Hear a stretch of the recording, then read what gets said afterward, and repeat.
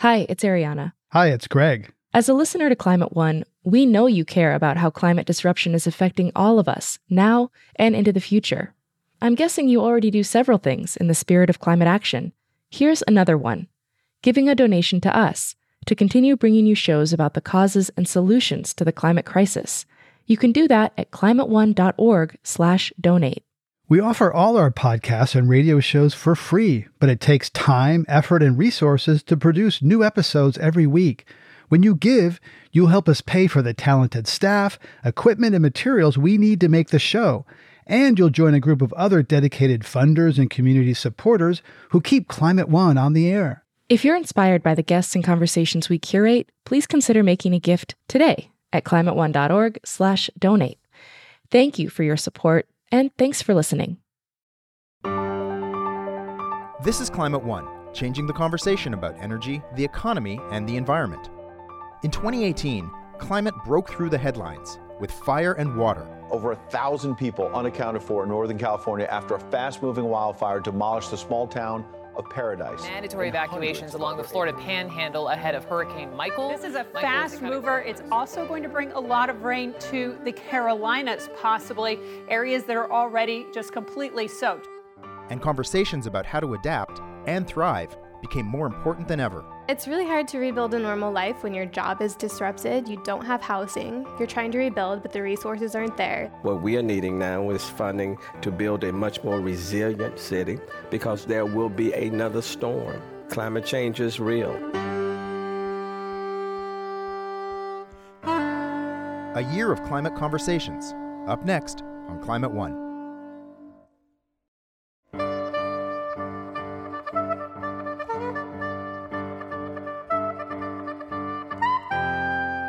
I'm Devin Strolovich. Climate One Conversations with oil companies and environmentalists, Republicans and Democrats, are recorded before a live audience and hosted by Greg Dalton. On today's special episode, we look back at the climate stories of 2018 by listening to excerpts from a year of climate conversations, beginning with the fires in the American West. Higher temperatures and lower humidity brought on by climate change are whipping up hotter and bigger wildfires, taking damage to property, people, and ecosystems to a new level. In September, Greg spoke to Lizzie Johnson, a staff writer at the San Francisco Chronicle, where covering wildfires is now a full-time, year-round beat, and to UC Berkeley professor of fire science Scott Stevens, who's written about managing fire in forests in a changing climate. They began their conversation by hearing from Catlin Tucker, a part-time teacher who survived the 2017 Tubbs fire north of San Francisco that killed more than 20 people and destroyed nearly 3,000 homes, including her own. Tucker described what it was like to grab her kids and run for their lives in the middle of the night. There was no warning. The power had gone off, our fan had stopped working, it was warm in our bedroom. I thought that was odd, but I knew it was windy and went back to sleep, and I woke up the next time around 2:30, and my husband had heard something outside, and it was a policeman driving up our road yelling, "You need to get out of your houses, a fire is coming." I have 2 kids. My daughter is 11, my son is 9, so my heart was pounding, and as we put them in the car, it was almost like snow. The ash was so thick already, the smoke was so thick already. I think I was in shock about the whole thing. When you don't have any warning that there could be a fire and then you're evacuated and you're worried about losing your home, it's just so surreal. I mean, I've obviously heard of people losing their homes in fire. I remember the fire up in Lake County a couple years before. The fire is now part of my story, and I definitely still have trauma. You know, we are rebuilding in the same place, and that gives me some anxiety. People keep saying things like, "Isn't it crazy? This has happened, like so unusual, and I can't believe this is happening." And now I feel like because of the choices we're making in terms of our climate, I just feel like, stop saying this is crazy, this is so atypical, like this is the new norm. I think the new norm is gonna be one thing after another, and that's what's really scary to me, is that I know how hard it is to lose a home and have your entire life disrupted because of that. That was Catlin Tucker. She's currently living in the town of Sonoma while her family rebuilds their home in Santa Rosa, north of San Francisco. Lizzie Johnson, let's hear about another victim, Ed Bledsoe, 76-year-old man. Tell us his story. Yeah, so Ed Bledsoe lives up near Redding with his wife and their 2 great-grandchildren. And during the car fire, it swept in really suddenly. He had just gone down the street to pick up a check from his doctor, and, while he was gone for those 15 minutes, his wife and those 2 little kids, they were 4 and 5 years old, they both burned in their home. And it shocked a lot of people just because it came out of nowhere, and they were 2 little kids, and they were some of the first victims of that fire tornado. And Scott Stevens, one reason that Ed Bledsoe didn't take those little kids with him that day, it was 113 degrees. So tell us how the high temperatures and the low humidity is kind of amplifying these fires we've seen recently in the West. Yeah, we have temperature like that, and humidity, what it does, it just sucks out moisture out of fuel. So dead fuel's certainly going to get drier, and we know that's happening already just because of climate change and warming. And even the green fuels can have impacts from drought. So if you actually make fuel drier, you're just going to be able to burn it easier and have higher intensity, more flame lengths. So climate is making it drier, hotter, amplifying these fires. Set the stage for us, Scott Stevens, in terms of the records that we're seeing. Are there really more fires, or is it just our perception? Is it just because they're hitting urban areas? There's no doubt fire season's getting longer because of climate change, more variation, precipitation. We can have fires on the ground longer. That's absolutely true. And we're seeing fires impact people. So when fires impact people and communities and kill people, as we just heard, that, I think, elevates the whole discussion that happens around fire. And I think that's what happens with the conversation. And so why are fires coming to people now more than in the past? What is it about the last couple of years that suddenly, I've been covering climate for 10 years and kind of knew about fire, but it's really become kind of a headline issue the last couple of years? We're building in areas that are just more vulnerable. A great example, Napa Valley had a fire in 81 that actually burned maybe 50, 60 houses. The same perimeter, 2017, burned 600. So you're seeing so many more people living in places that are beautiful, but they're fire places. So we're seeing them really have vulnerabilities and fires hitting them. Scott Stevens, professor of fire science at UC Berkeley. While epic wildfires raged in the West, the southeastern part of the country was hit by ever more powerful Atlantic storms. In September, Hurricane Florence brought heavy rain and extensive flooding to the Carolinas. And in October, Hurricane Michael became the 3rd most intense Atlantic storm to make landfall in the contiguous United States. In February, well ahead of hurricane season, Greg Dalton welcomed the mayors of 3 cities on the front lines of these megastorms. Sylvester Turner of Houston, where Hurricane Harvey had recently dumped an unprecedented 50 inches of rain. Steve Benjamin of Columbia, South Carolina. And Francis Suarez of Miami. Greg asked Mayor Suarez, who had just been elected mayor the previous fall, about his victory speech the night he won, in which he talked about jobs, transit, crime, housing, and climate. We are ground zero for resiliency and climatic events that affect our quality of life. And I think what we're seeing is other parts of the world and other parts of the country are using that as sort of a counter-brand against the city of Miami. And so they're saying, yeah, the city's great, the low taxes, whatever, but don't go there because you're going to be underwater. And so as mayor and as a father, I have a 4-year-old and a baby girl that's on the way. Certainly it's a concern that it's going to impact us on the short term. It impacts us in the medium term. And certainly, of course, you wonder and you worry about the existential threats to the long-term viability of the city. And we passed, right in my election, what they call the Miami Forever Bond, which was in part a resiliency bond, where our voters did something very unusual. They voted to tax themselves because the issue is so acute and it's so macro that, they voted to create $200 million of resources for us to begin meaningfully dealing with our climatic events, which include a range of things from king tide flooding to tidal surge during hurricanes to annual rainfall that is significantly greater than what we've experienced or what we have a capacity to experience. So I think any mayor responsibly should have made this and should make this a major priority, particularly if you're the mayor of Miami. Right. Mayor Benjamin, tell us how climate, is it only sort of these frontline cities that are thinking about climate change, Miami, Houston? As we look around the country, where does climate rank in terms of traditional concerns for mayors, potholes, jobs, housing? It ranks very high. Climate Mayors Caucus, well over 300 mayors signed up. I'm also helping lead as one of the co-chairs with the mayor of Salt Lake City, the mayor of San Diego, and Mayor Suarez is a former neighbor, the former mayor of Miami Beach, Philip Levine, mayors for 100% clean energy, those of us who are committed to clean and renewable energy. We've been joined by 200 of our colleagues all across the country who recognize, that Washington, D.C. may dilly-dally at times, and some of that dysfunction is into state government policymaking or the lack of policymaking. But mayors have to get the job done every single day, and that's regardless of party. Regardless of geography. In my city, our council voted unanimously. We vote unanimously on almost nothing, I might add. Unanimously to invest in new stormwater infrastructure, $100 million to address our top problem areas in our city. We're going to issue our very first green bond, in the heart of the South, a deep red state. And I will tell you that our citizens are a lot smarter than people think they are, a lot more engaged, and certainly care a great deal more about preserving the earth that we've inherited, but as Mayor Suarez mentioned, protecting it for our children yet to be here.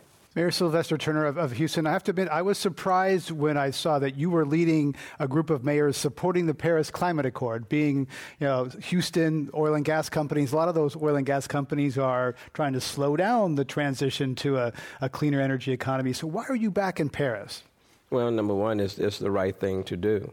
That's number one. Number two, we all want to leave a world better than the world that we inherited, okay?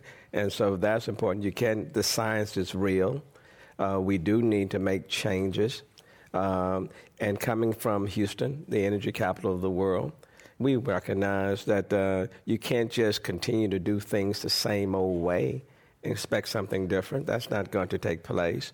And so it's in all of our best interests. And quite frankly, when you look at renewable energy and solar, there are more jobs created in that arena than in the old traditional arena. And then when we look at the fact that we are all trying to build a more resilient city, what we want in the city of Houston, we want a stronger, more resilient city. And I don't think there's a better place to be able to make the argument that you can be the energy capital of the world, and you can also place a great deal of emphasis on recognizing that there's climate change and looking at alternatives and making your city stronger and resilient. And the two don't necessarily have to be at odds with one another. Houston Mayor Sylvester Turner on how his city is recovering, rebuilding, and preparing for the next megastorm. Although these hurricanes are economically devastating to the people and places they hit, in some parts of the world, rising temperatures and seas will produce more moderate weather and even economic gains. In May, Greg Dalton asked about who wins and who loses in a warmer world with Catherine Mock, a senior research scientist at Stanford, and Solomon Xiang, Chancellor's Associate Professor of Public Policy at UC Berkeley. Greg asked him about the economic cost of a hot day. What we found is that over the whole 24-hour cycle, if it's above 85 Fahrenheit, we see that people earn roughly $20 less at the end of the year. Okay, now that's just from the temperature. That's nothing else. That's not related to anything else. And that's per man, woman, and child. So the analogy is to say, okay, every time it's a hot day, I take $20 and I just throw it away, right? Because I'm just not going to earn that money at the end of the year. It starts to accumulate. And then you say, okay, well, next year is going to be just hotter and hotter and hotter. And all that money that you could have been putting in the piggy bank, right, and accumulating interest over time, that's all gone. Catherine Mock, speak more to that inequity that's happening where the poor who contributed least are getting hit first and worst. Yeah, so this question, who's most at risk, it comes down to a lot of different things when you're in a low-income country context without the state support capacity there on the ground or the level of economic development to keep things chugging ahead. But I think this question of inequity is also really, really important. What a lot of social scientists like to say is that, first of all, not all poor people are vulnerable, and not all vulnerable people are poor.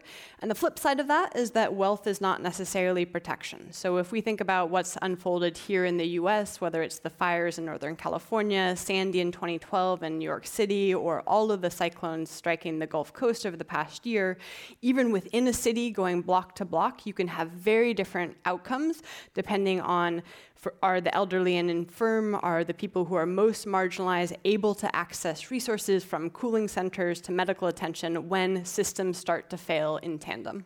And some of those systems, to the point of breaking down, it's so hot in Phoenix that airplanes could not take off. It gets so hot that train tracks, subways have to slow down. At what point are we going to get to infrastructure just literally melting? Melting or collapsing. I think there are many profound ways where we have built our societies for stasis and stability, and now we're in an environment of change. So what does that look like across the US? In Alaska, for example, the ground is melting, right? The permafrost is thawing, and whether it's pipelines or roads or buildings, literally the ground is collapsing. And that's something we can see already. There are astounding pictures of buildings tipping into the sea as you have the Arctic sea ice thawing, waves coming on shore. I think this question of heat is a really important one in that we certainly haven't designed everything for 118 degrees Fahrenheit in Arizona come July last year, what have you. And that plays out in many profound different ways, in particular in these environments where we've got transport in tight interconnection with electricity, in tight interconnection with communications.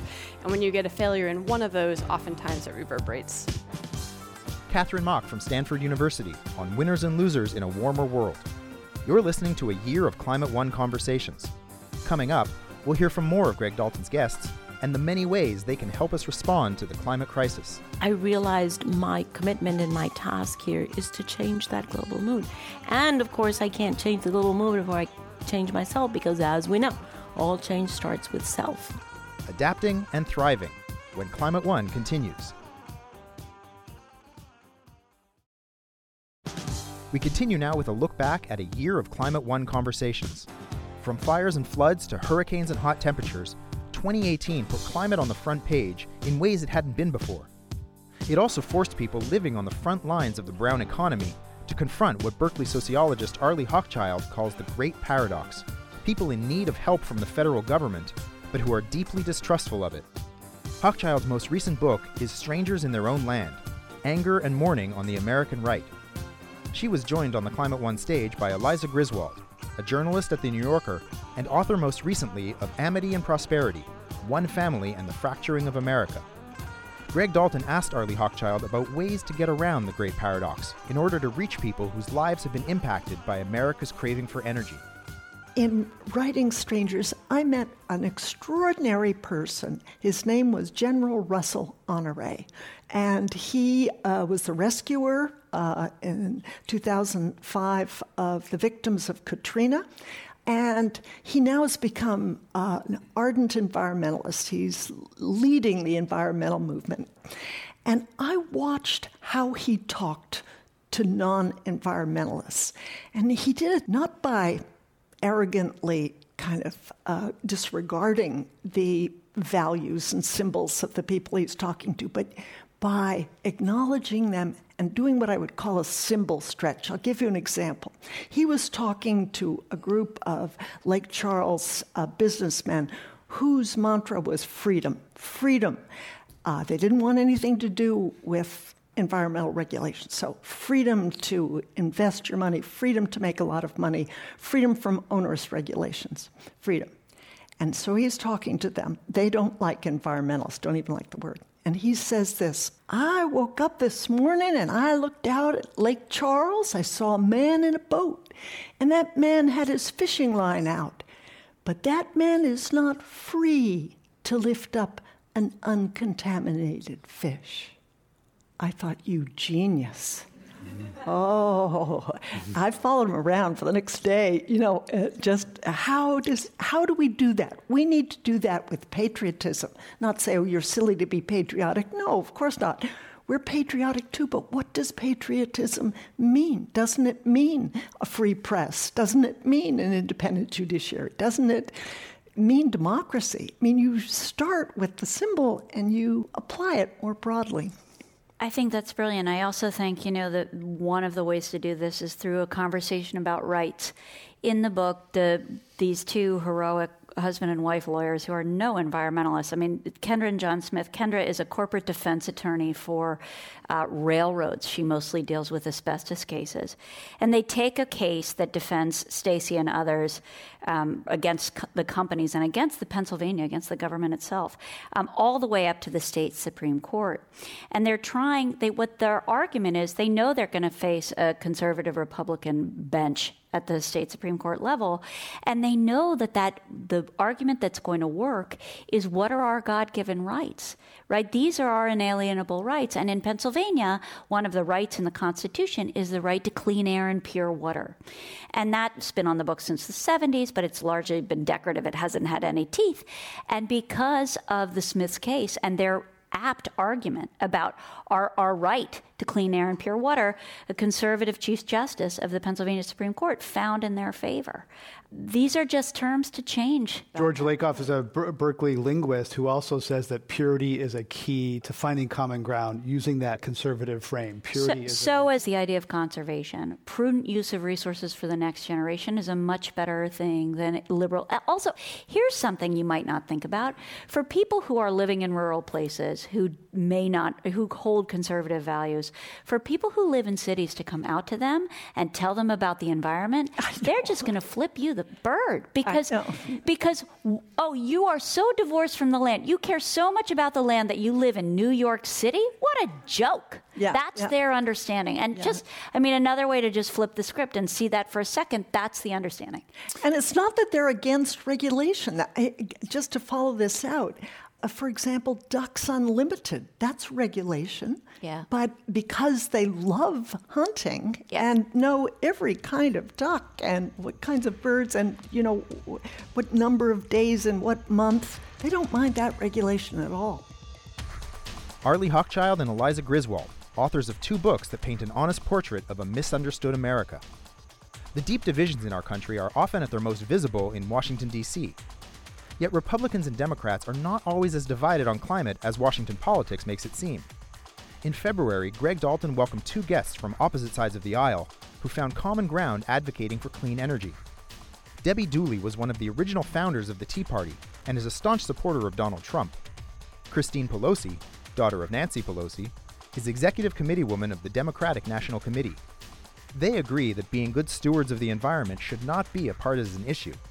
So Greg asked Debbie, who used to be on the board of the Tea Party Patriots, whether she gets any flack from her Tea Party friends as she advocates for climate-friendly choices in energy markets. No. To be honest, no. But I can remember during, I think it was President Obama's last State of the Union address, he kind of referred to me, when he said, hey, in Georgia, Tea Party members agree with me on energy. And he talked about green eyeshade, and I had my text message on my phone. President Obama just was talking about you in his State of the Union address. No, because when you stop and think about it, the key is education. When people find out the facts, they're totally on board. They don't like electric monopolies.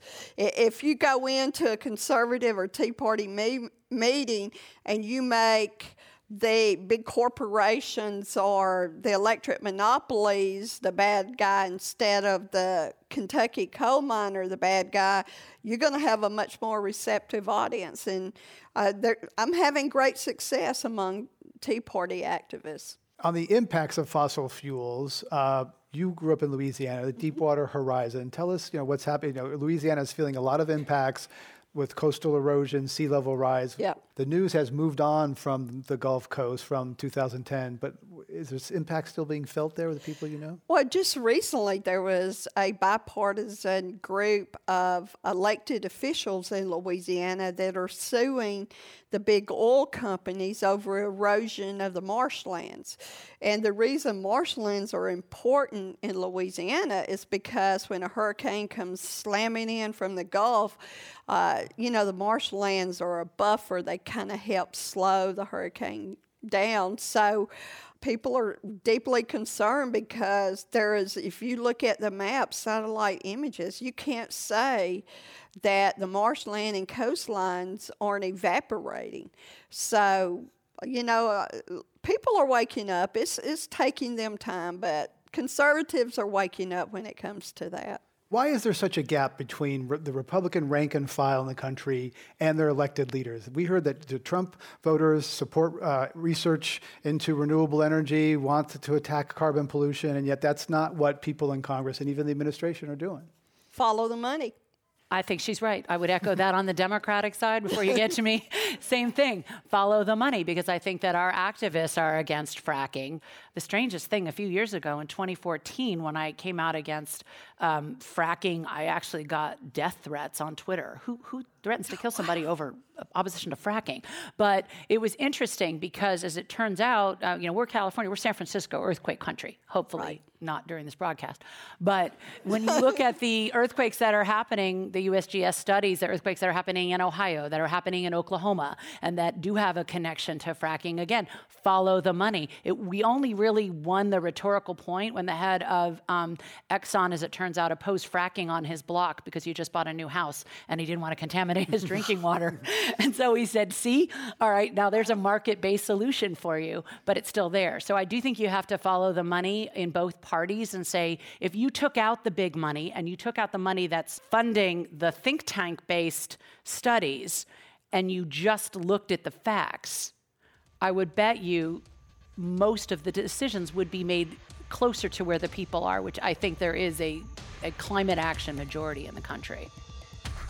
Christine Pelosi, Executive Committee woman of the Democratic National Committee and daughter of Nancy Pelosi. You're listening to a year of Climate One conversations. Trying to build coalitions between Republicans and Democrats is one thing. What about trying to find common ground among 195 countries? That was the task for Christiana Figueres, former Executive Secretary to the United Nations Framework Convention on Climate Change. She led the negotiations at the Copenhagen Summit in 2009, which failed to yield a comprehensive agreement, and the triumphant Paris Summit 6 years later. In between, she found herself exhausted, emotionally drained, and ready to pack it in. At a Climate One event in September, Greg Dalton asked Figueres when she felt she'd hit bottom and how she got back up. I do remember the first press conference that I had when, we were all still riling from the pain of Copenhagen. And I was asked by a journalist, and I had not done my press training, so my press team was sitting there, going like, oh my God, what is she going to say? Because the question was, so Ms. Figueres, and when do you think we're ever going to be able to reach a global agreement? And the first thing that came out of my mouth was, not in my lifetime. Really helpful, right? So my press team is like frozen over there. Let's get her some press training. But I had actually never thought about that question. I had never thought about the consequences of not having a global agreement. And the moment that it came out of my mouth, I kind of looked at myself, when you have a distance, you're going, hold it. Who is that person who just said that? Because that is so irresponsible and it is so unacceptable. And that's the moment when I said, right, my commitment here is to change that. Because I think I had voiced the global mood on climate change. And I realized my commitment and my task here is to change that global mood. And of course, I can't change the global mood before I change myself, because as we know, all change starts with self. But a few years into the job, you were having a difficult personal time. Tell us about also, that. Yeah, everything comes together, right? It's a wonderful package that life gives you. The United Nations terms, at least for the convention, for the climate convention, are 3-year terms. And at the end of my first term, I was asked by the Secretary General, will you do a second one? And I was like, can I think about that? Because I was having a traumatic situation in my personal life. I was exhausted from working 27 hours a day, 8 days a week. And I just thought, this process really needs someone who can come with just incredible strength and renewed vigor. And I was seriously thinking of saying, thank you, but, let's find someone else. And as life would have it, my brother and sister, who have lived in Costa Rica their whole life, expressed their interest in celebrating my sister's 50th birthday, that was August of that year, by coming to Europe to see a glacier for the first time in their life. And I thought, wow, that is such a beautiful, right? So I said, my treat, you come up, I will organize the whole thing. So they came over and we went up in the gondola in Austria. We went up in the gondola. And I remember coming to the point in the gondola where you begin to see the top of the mountain. And I just totally lost my breath because there was nothing white. There was no ice. It was a completely brown, bare top of the mountain. So, you know, a completely iceless glacier is not what you expect. And the impact was so deep on me that I remember stepping out of the gondola with my brother and sister and just falling to my knees right there and saying, this is a lesson learned. It doesn't matter if I'm exhausted. It doesn't matter, you know, if I'm in full pain. I just got to do it. So after we got down, I called the ESG, the Secretary General, and I said, sir, 3 more years of service. Here we go. And sometimes you just really need those knocks to understand that we're not here to just embark on the easy stuff. I mean, this is something that needs to be changed, and it is going to be changed. How exactly, we never know at the beginning. But you've got to say, this situation is unacceptable. It is morally unacceptable. It is financially stupid. It is environmentally terrifying. It is humanly unacceptable. Former UN climate negotiator Christiana Figueres, refusing to give in to climate or personal despair. But is despair necessarily a bad place to be? As a soldier in Iraq, Roy Scranton taught himself to meditate as a way of accepting the possibility of his own death, so that he could then tell himself, okay, that's done, now what do I do? His recent book, We're Doomed, Now What?, is a meditation on what he sees as the death of our way of life. Earlier this year, Greg Dalton asked Scranton how a change of consciousness could help us come to terms with climate despair. The question that sort of sits with me and that I can't stop thinking about is, why are we so afraid of letting this go? This is all going to change. That's manifest. And yet we cling to it desperately.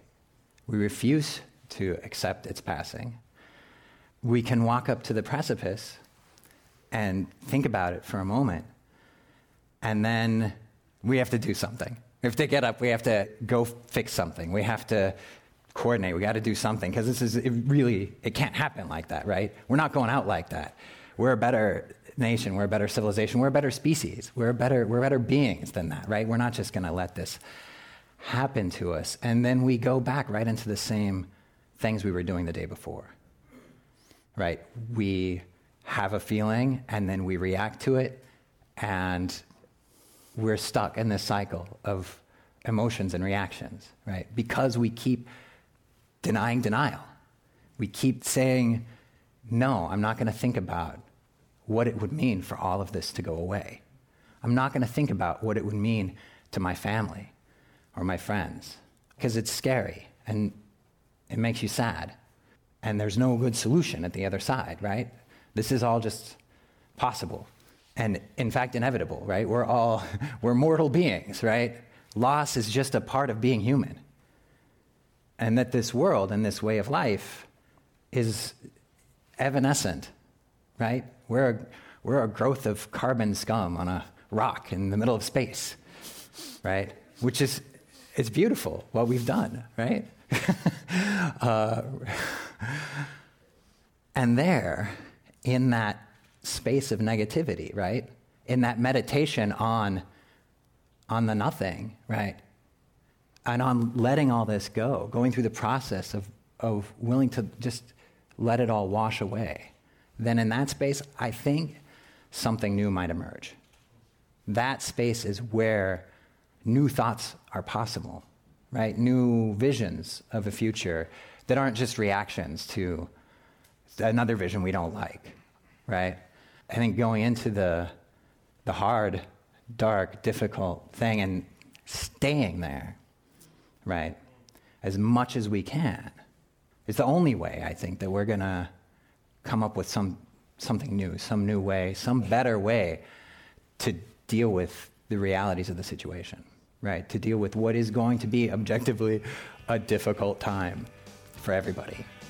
So I'm all for despair. I think it's a good place to be. Roy Scranton, author of We're Doomed, Now What? You're listening to a year of Climate One conversations. Coming up, we'll cure the climate blues with some techno-optimism, as Greg Dalton asks about climate-friendly innovations for getting around town, powering your cell phone, and eating meat without animals. Really what we're doing is taking what was previously medical technology, like 3D organ printing, and applying it to food. So the technology exists, it's just a matter of dropping the cost to the point where people can afford it. Cool, clean tech, and more, when Climate One continues.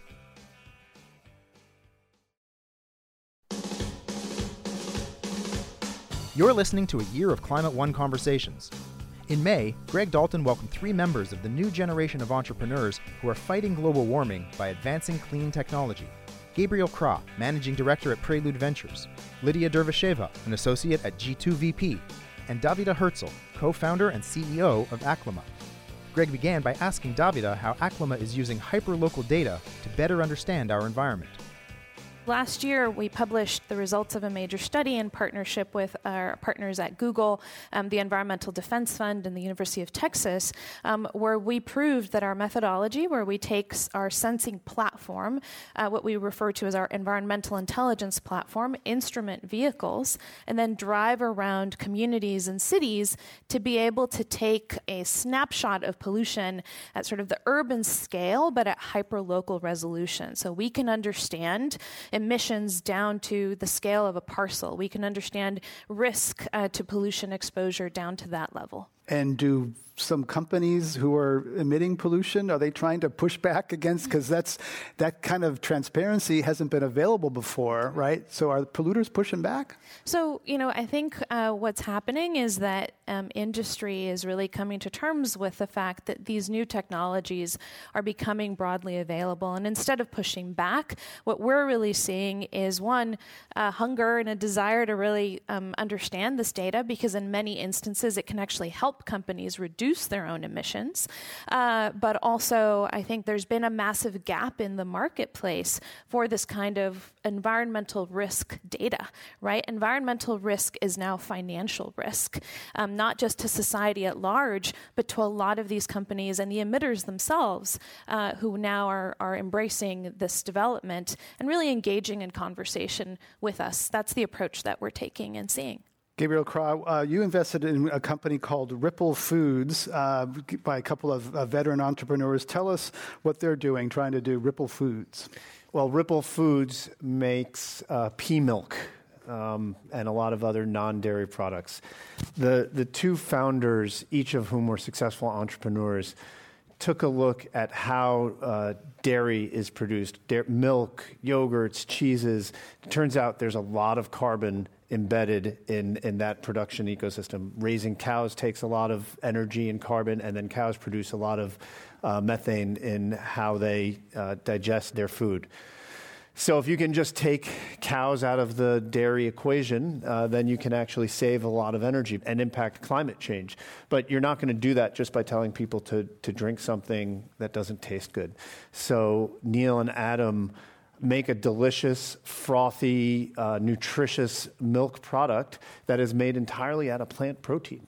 And so this company, it impacts tons of people's lives.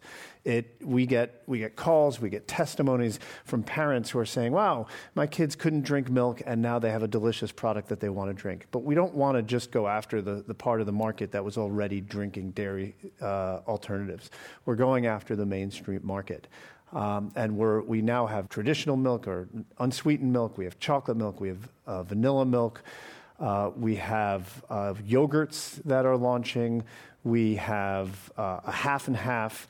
And not only are we selling this, but we're saving CO2 and we're making a bunch of money. So it's kind of, for us, the best kind of thing, the best kind of company to invest in. Lydia Dervisheva, a lot of wealth is expected to be created in this transition from the fossil fuel economy to a cleaner economy, and yet Silicon Valley kind of walked away from clean energy. Tell us about that. Sure.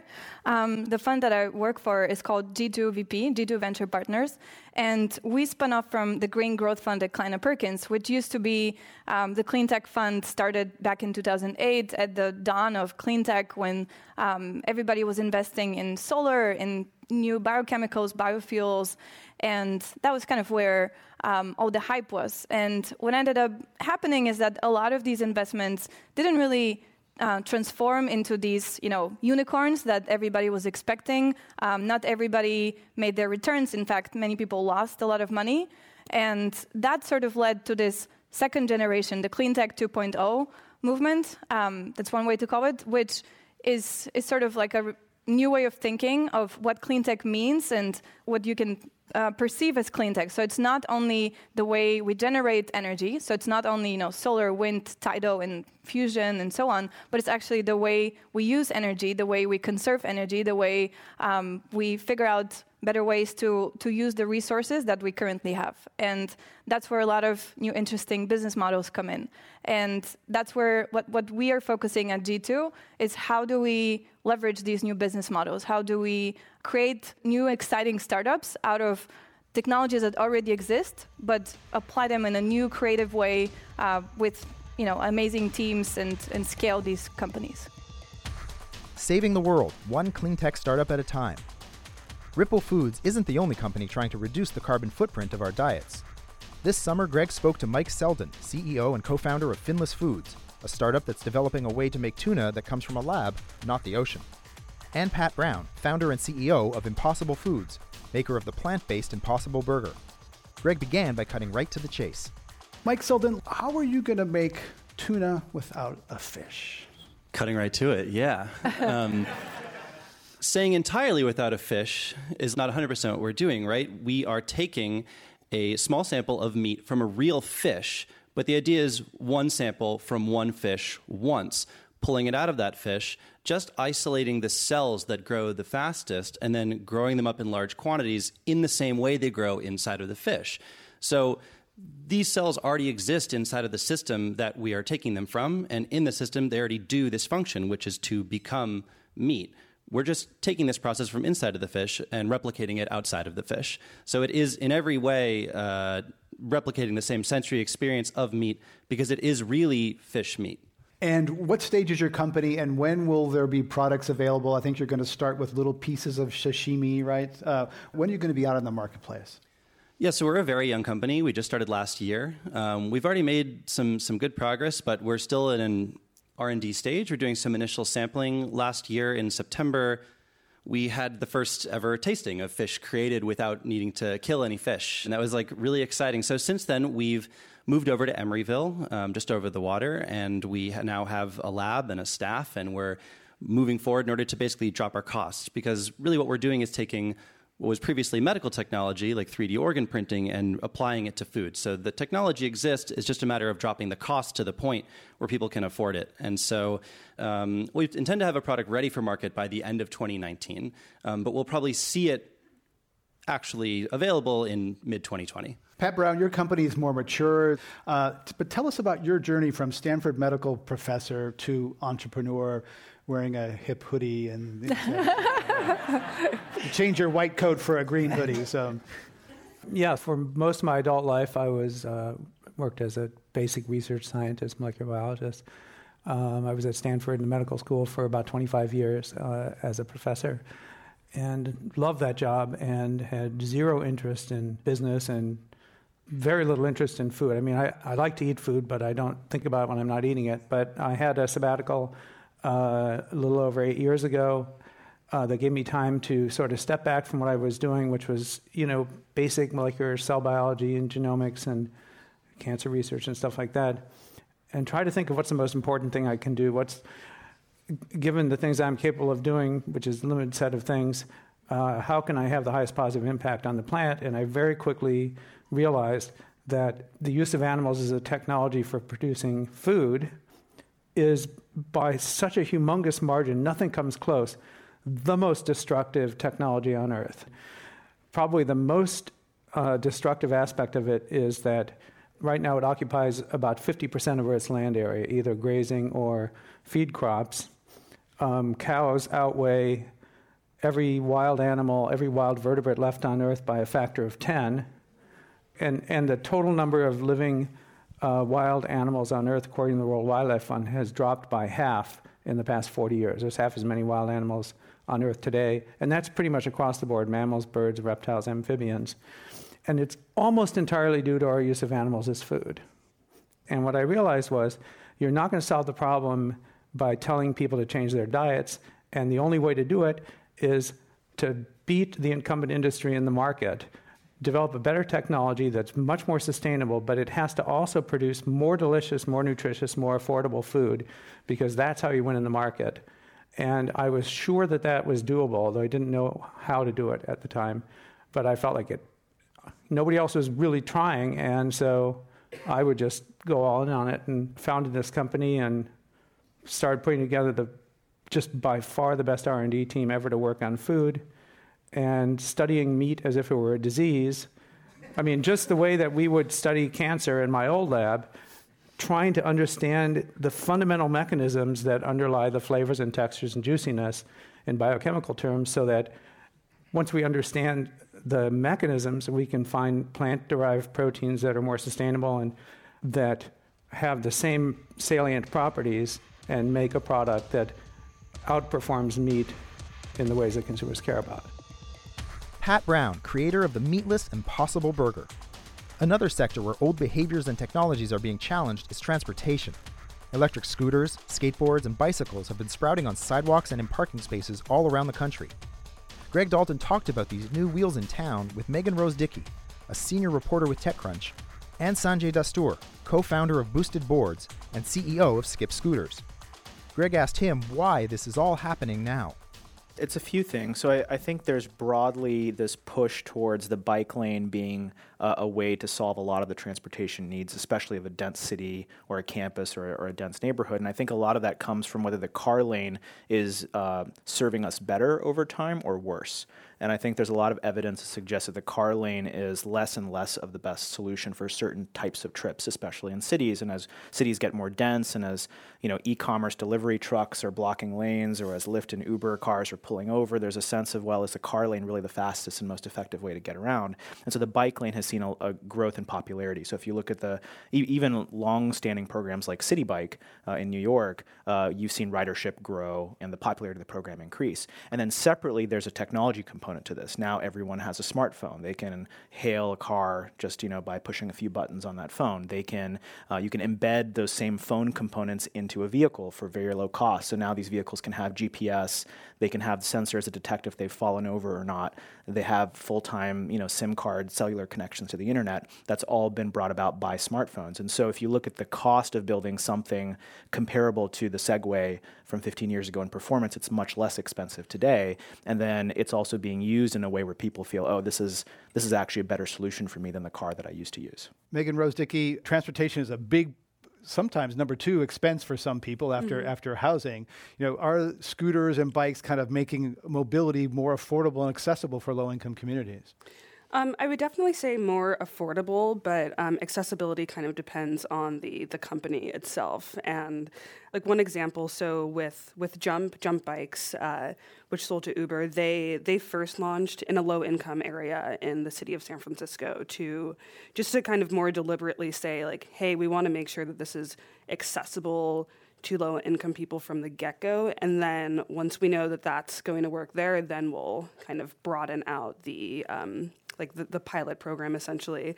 And that is part of the requirement for San Francisco's permitting process to show, okay, how are you going to make sure that that this form of transportation is accessible to underserved communities?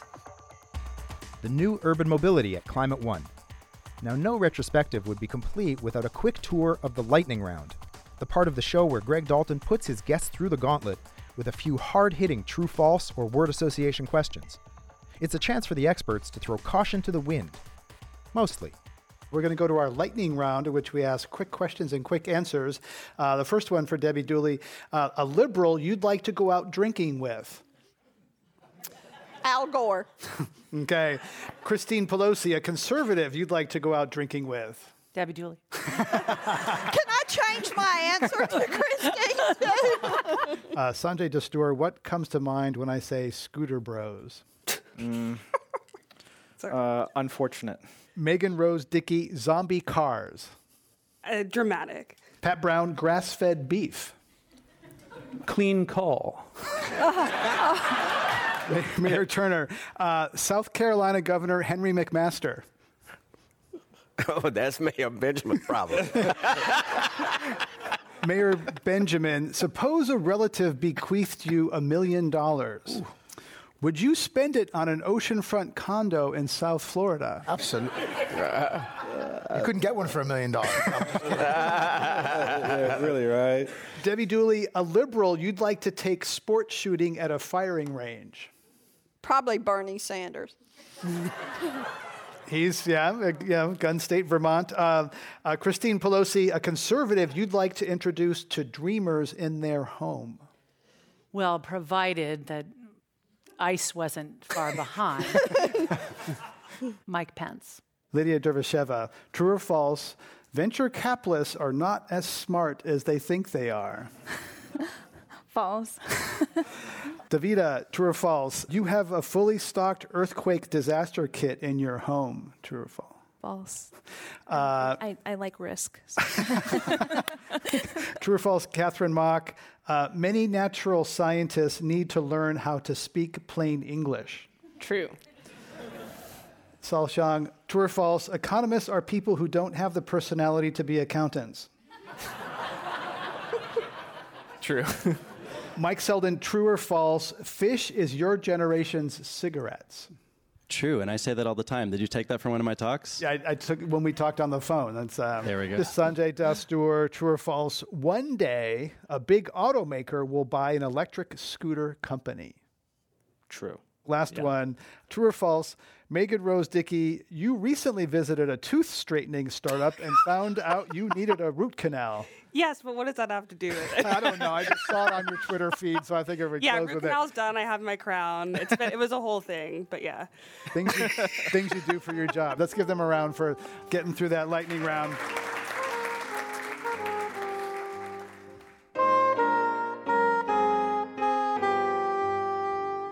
Just some of the unfiltered truth and bare-knuckled journalism that went on at Climate One in 2018.